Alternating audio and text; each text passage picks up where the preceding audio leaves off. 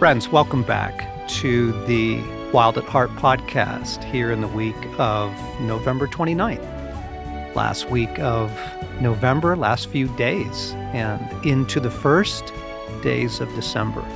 John Eldridge here, flying solo this week. Hope that you had a good Thanksgiving. Those of you who celebrate Thanksgiving, at least here in the Americas. We are entering the first week of Advent. And I love Advent. I love the Advent season. I love it because in this postmodern hour, post-Christian world, the world has been just stripped of liturgy. The world has been disenchanted. And I think what we see in the heartache around Christmas, just the longing for things to be beautiful and special and holy, and the attempt of some of us to recover a liturgy, at least tradition, that allows us to something of the re-enchantment of the Christian story. I have loved for years, when we were parents of young children, we would gather every evening around the kitchen table and we would start our Advent wreath, lighting the first candle, and all of the beauty of that, the imagery, the symbolism. Oh, what's this? What's this candle, Mom and Dad? Oh, that's the hope candle, or that's the Christ candle, or, And then we would pray and we would sing carols around the table just about every evening, all through Advent. And I love watching the candles burn down over the weeks. And of course, they're kind of burned down in like a staggered way. And the hope and the expectation, just the way it anchors you in, oh, we are in Christmas season, we are in Advent, and we are looking forward to Christmas and to all that this means together. And, the richness of the carols. What we're doing, gang, what the attempt of this is, whatever your Christian tradition, is the attempt to rehearse the story. And it's really good to rehearse the story in an hour like ours, where we are just bombarded with so many other stories, so many other attempts to arrest our attention and try and kind of give us a new narrative, right? It's the battle of narratives. And it's hard to hang on to the Christian narrative. It's hard to hang on to the fact that the story of God is still the story of this world, that the story of Jesus, that we rehearse now, maybe with a little bit more focus, has been, is now, and always will be the story of the world. And so that's, in my mind at least, that's the purpose of the Advent season. It's an attempt to recover some enchantment, some liturgy, some of the sacred out of the profane, and to help our hearts back into the story of God and the power of the story of God. I'd like to do a little bit of that re-enchanting here with you this week. I'd like to rehearse the story with you, but I think in a new way, a way that you might not have thought about it before. The first candle of Advent, the first Sunday, is the hope candle, or the prophecy candle, as it's often called, because Jesus Christ is the desire of nations. And you have that exquisite moment when Mary and Joseph bring Jesus into the temple to dedicate him, and a man named Simeon is there because God told Simeon that he would not die until he saw the Messiah. And can you imagine the hundreds and hundreds of years, the heartache for the coming of the Messiah? And this man, this beautiful, special man, we don't know much about him. We don't know that he was a major prophet of the day. He wasn't the high priest, but he is a friend of God. And I love what's said about him. And he was he was watching for the consolation of Israel. And then, he holds Jesus and he just declares, God, you have fulfilled your promise. So the first week, we rehearse the hope in the prophecies around the coming of Jesus into the world. I'd like to read from Isaiah chapter 60. Arise, Jerusalem, let your light shine for all to see, for the glory of the Lord rises to shine on you. Darkness as black as night covers all the nations of the earth, but the glory of the Lord rises and appears over you. All nations will come to your light. Mighty kings will come to see your radiance. And of course, that passage or some part of it will often get put on Christmas cards with a picture of the star over the stable and light emanating from, the stable there in Bethlehem in the dark night all around it, and mighty kings coming to see your radiance. You have the Magi bowing, right, to bring their gifts to the King of the world, to the Messiah. But gang, here's what I love about this. That fabulous passage is actually the beginning of one of the places where Isaiah describes the hope and the promise of what this new king will do, of what this redemption is. And what it is the return of Eden. Let me just go on in Isaiah 60. Look and see, for everyone is coming home. Your sons are coming from distant lands. Your little daughters will be carried home. Your eyes will shine, and your heart will thrill with joy. For merchants from around the world will come to you. They will bring you the wealth of many lands. No longer will you need the sun to shine by day, nor the moon to give its light by night. For the Lord your God will be your everlasting light, and your God will be your glory. Your sun will never set, your moon will not go down. For the Lord will be your everlasting light. Your days of mourning will come to an end.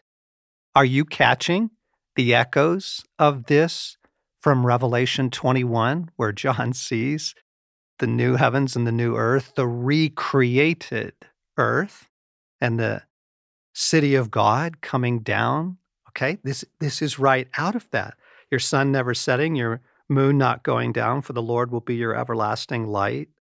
Your days of mourning will come to an end. All your people will be righteous. Oh, what a lovely, lovely thought that is. No more evil in the world.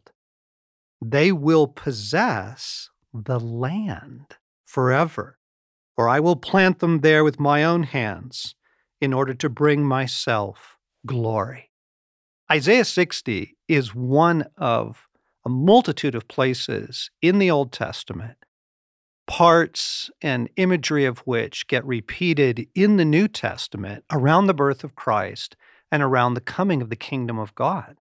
And what we're wanting to do as we rehearse the story is to recognize, oh my goodness, the promise of the light of the world coming into a dark world are the opening sentences of the Old Testament prophecies about the recovery of Eden. So there's another marvelous place this takes place in Jeremiah 33. He says, "In those days and at that time, I will raise up a righteous descendant from King David's line. He will do what is just and right throughout the land." Now, that again, that often gets quoted like on a Christmas card or in a sermon, right? Here's Jesus. Here is the promised king from King David's line. But we have to back up because, again, these lines are part of the Jewish expectation, the declaration of the prophets, why they were so excited about the coming of this king in the line of David. So let me back up in Jeremiah chapter 33. This is what the Lord says. "You have said, this is a desolate land where people and animals have all disappeared." And again, just to pause on the brilliance of the prophecy and the insight into our own hour, like in the last 30 years, the number of animals and species that continue to go extinct on the earth, and the heartache over that and the longing to do something. Okay, so this is what the promise is. You have said, this is a desolate land where people and animals have all disappeared. Yet, in the empty streets of Jerusalem and Judah's other towns, there will be heard once more the sounds of joy and laughter. The joyful voices of bridegrooms and brides will be heard again, along with the joyous songs of people bringing thanksgiving offerings to the Lord. They will sing, "Give thanks to the Lord of heaven's armies, for the Lord is good. His faithful love endures forever." So there is this swelling promise of joy again, because God goes on to say, "For I will restore the prosperity of this land to what it was in the past, says the Lord." This is what the Lord of heaven's armies says. This land, though it is now desolate and has no people and animals, will once more have pastures where shepherds can lead their flocks. Once again, shepherds will count their flocks in the towns of the hill country, the foothills of Judah, the Negev, the land of Benjamin, the vicinity of Jerusalem, and all the towns of Judah. I, the Lord, have spoken. The day will come, says the Lord, when I will do for Israel and Judah all the good things I have promised them. And then he goes on to say, "In those days and at that time, I will raise up a righteous descendant from King David's line. He will do what is just and right throughout the land. In that day, Judah will be saved and Jerusalem will live in safety, and this will be its name. The Lord is our righteousness." So here you have these fragments of the prophecies we often hear in Advent about the light of the world coming into the world, about the descendant, the king from David's line. But what God is promising is restoration of the land itself, the restoration of beauty and joy, that the recreation of the world. And what I want to bring to our hearts this week is a new perspective, that this is what we are looking to in Advent as we rehearse the story of God. We are rehearsing not just the prophecies and the fulfillment of the promises of the coming king, but all of the expectation and the promise of God that that coming king will do for our lives and for the world.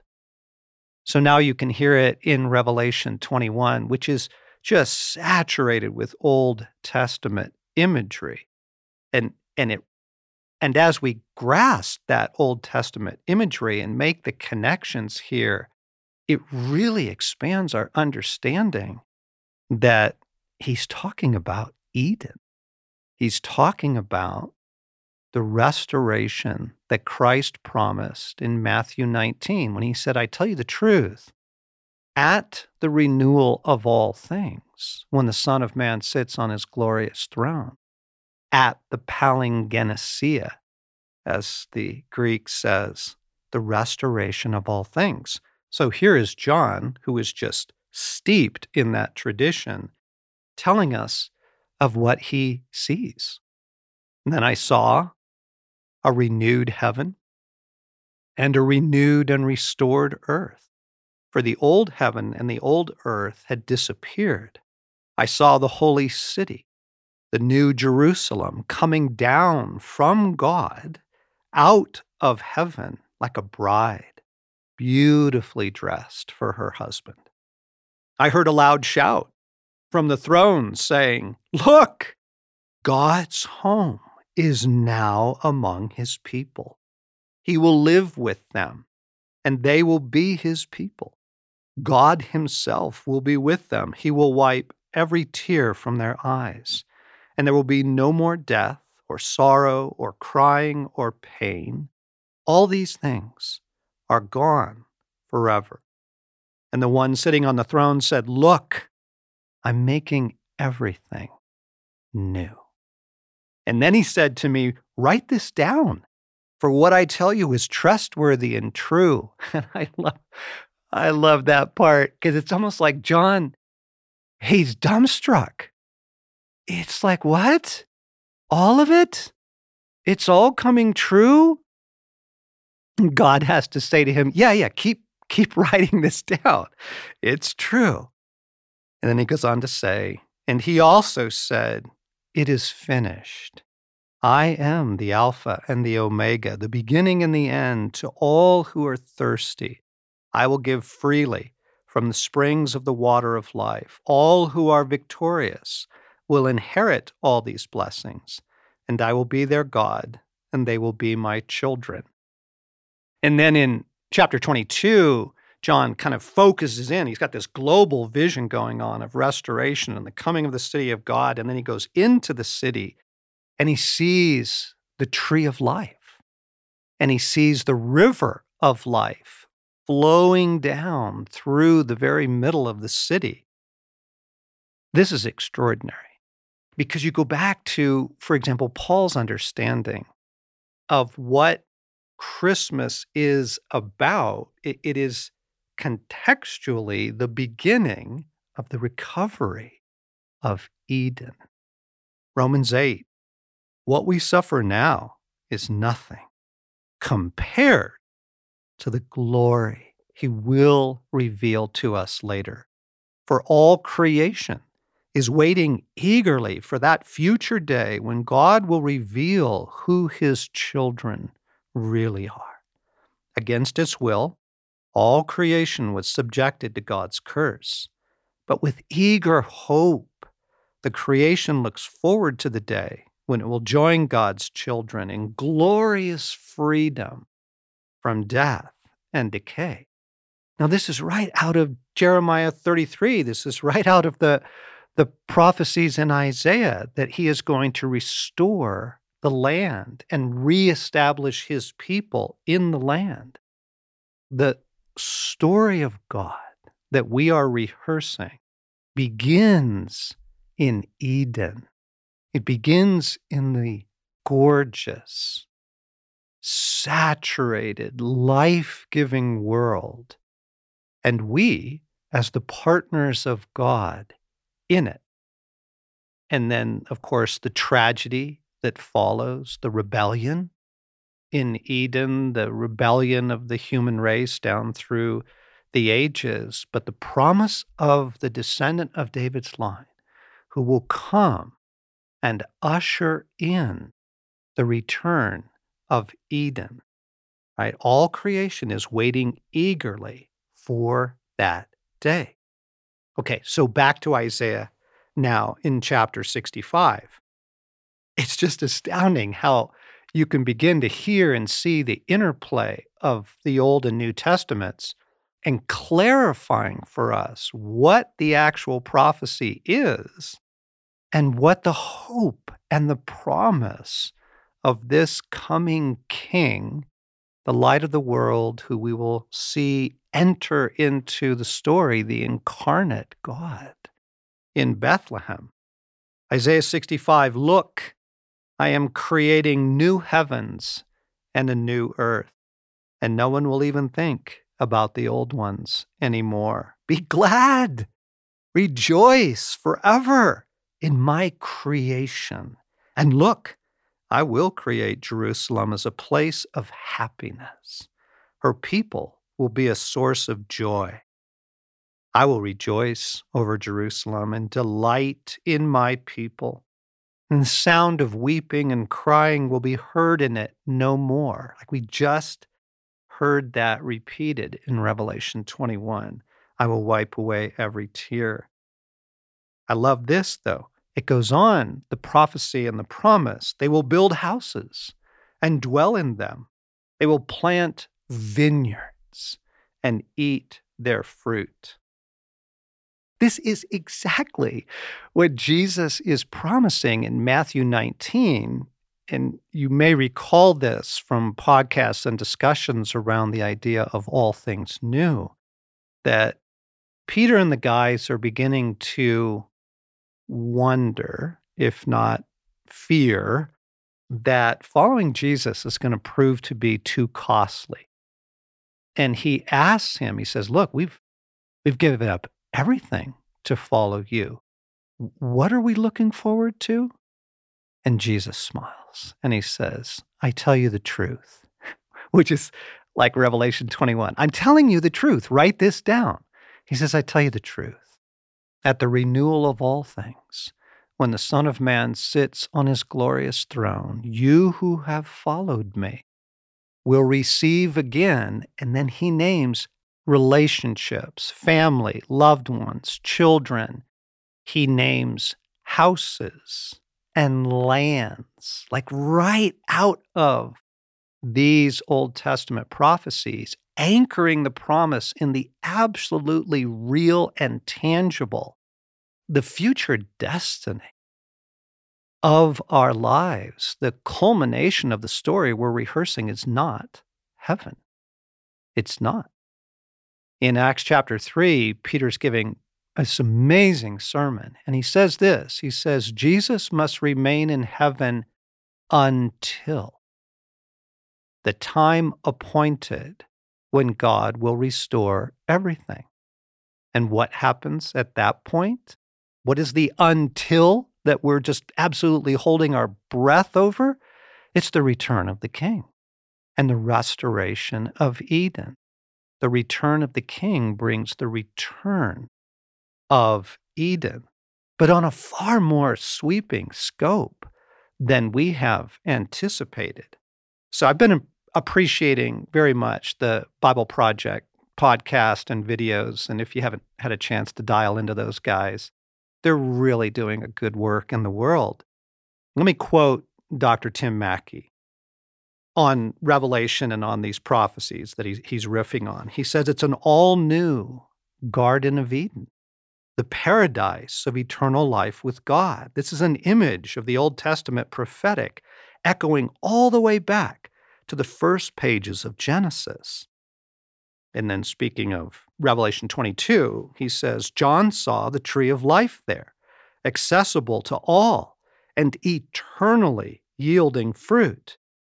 It could do this because its roots had access to the eternal river of life, which can dispense nourishment to all the new creation because it flows from the presence of God himself.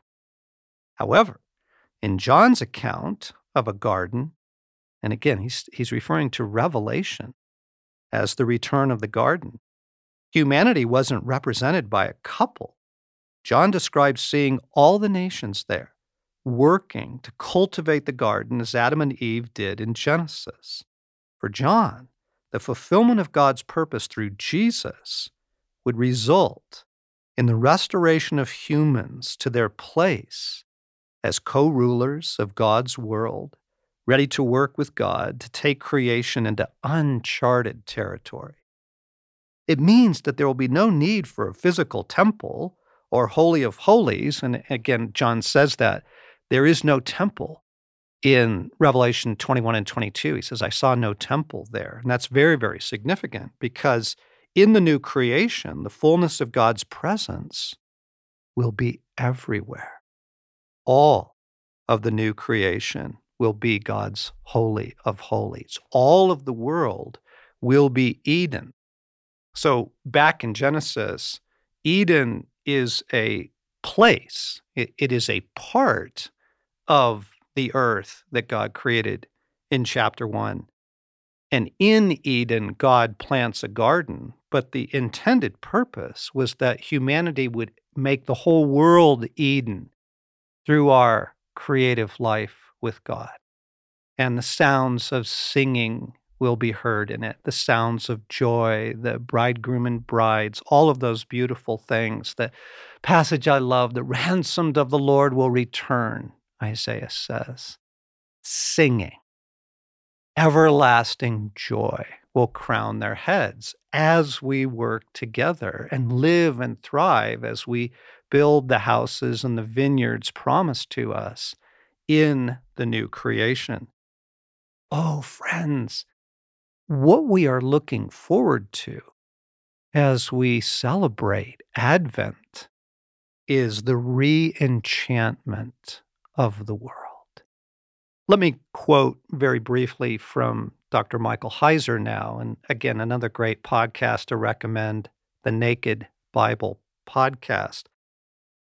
Heiser says this, the Eden imagery at the end of the book of Revelation is obvious, as that can be the only context for the tree of life. All that was originally intended in God's vision of a global Eden has come to pass. So this is the story that we are rehearsing. And now you can begin to see some of our attempts in things like the lights, okay? Stacy and I love the lights of Christmas.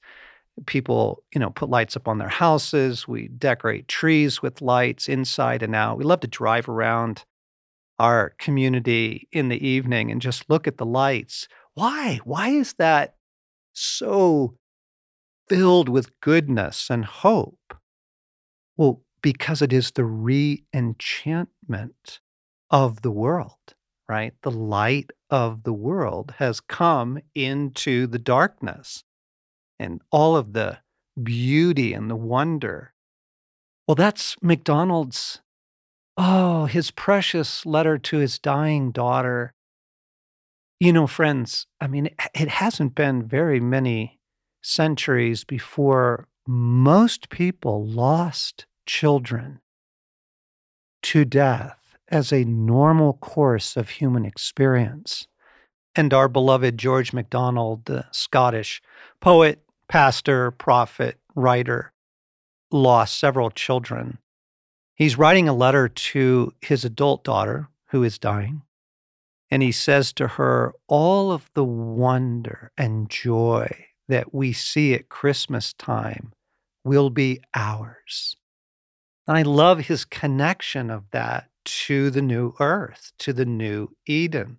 So we drive around, we look at lights, we put them on our house. And isn't it fascinating, gang, that last Christmas, if you can go back to Christmas 2020, where people were leaving their Christmas lights up through like June. A friend of mine, once the pandemic rolled in and the quarantines rolled in, his son asked if they could put their Christmas lights back up in March. We had people in our neighborhood who left their Christmas tree up and decorated. So I'm assuming it was an artificial Christmas tree. They left it up the entire year. You could see it, standing there, 10 feet high in their living room window in the heat of July. And part of me was like, what are you doing, folks? And another part of me was like, oh, I get it. I get it. We saw that ache for life to be good again. We saw all the things that we've been talking about this fall. in the traumatized human condition and the yearning for life to be good again. And then around Christmas time, we take it up several notches with beauty and celebration and parties and gifts and the trees. And do you see what we're doing? We're rehearsing the return of Eden. I mean, my goodness, okay, the gift giving thing. So in Revelation 22, as John is describing the New Jerusalem, he says, "And the kings of the world will bring their treasures into it," which is right back to the promise in Isaiah 60 about your heart will thrill with joy, the wealth of nations will come to you. Okay, so these gifts are being brought in, and I think it's the creative works of the sons and daughters of God kind of coming. Kids love to come in and show their parents what they did. We're bringing all our great stuff to be celebrated. And that's what the gift giving's about, right? What we're doing is we're foreshadowing that part of the new Eden. And the lights and the beauty and the re-enchantment, the feasting. Come on, gang. Do you see what this is? Do you see this is so deep in the human psyche?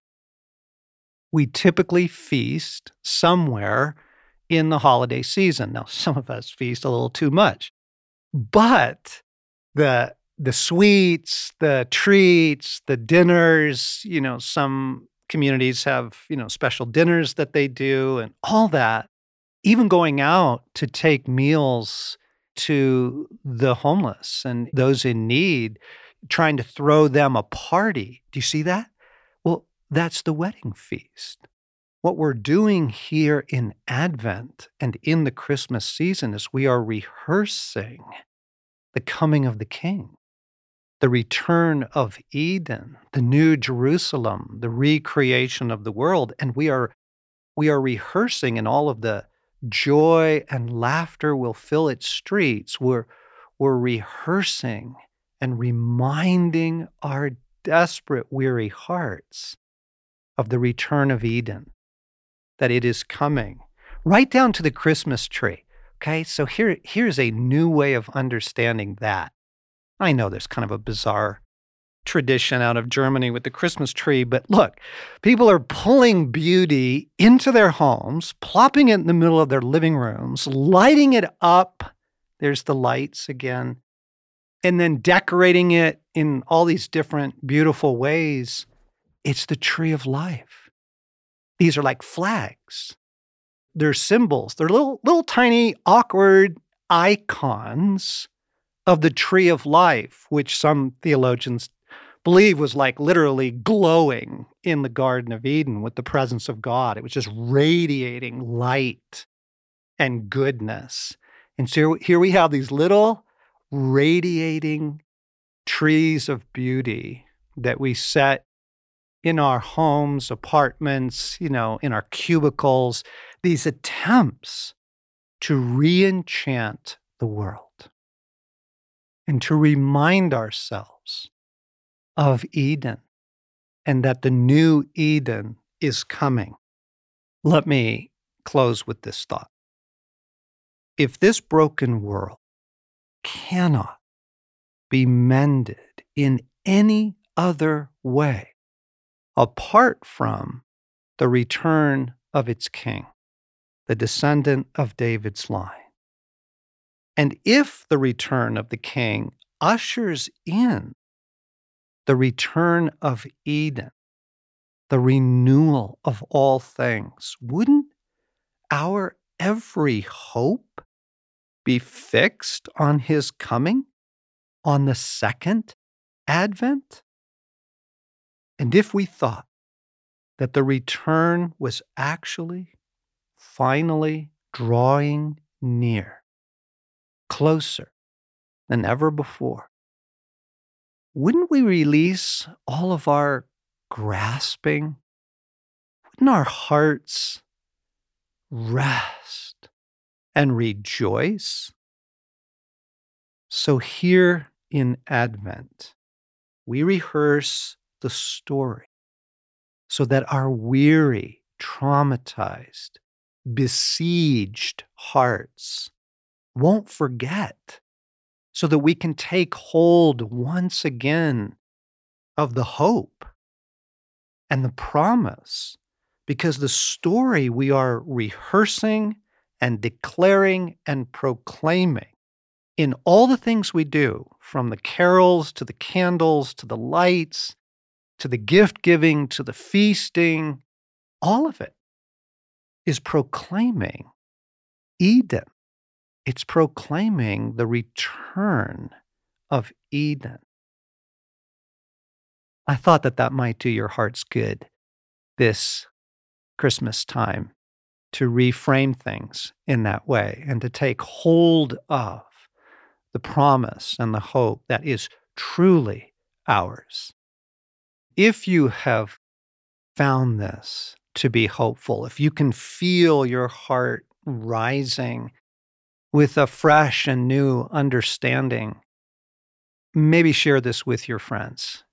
Use the share function on your podcast app to pass it along to folks who need to know what the story really is.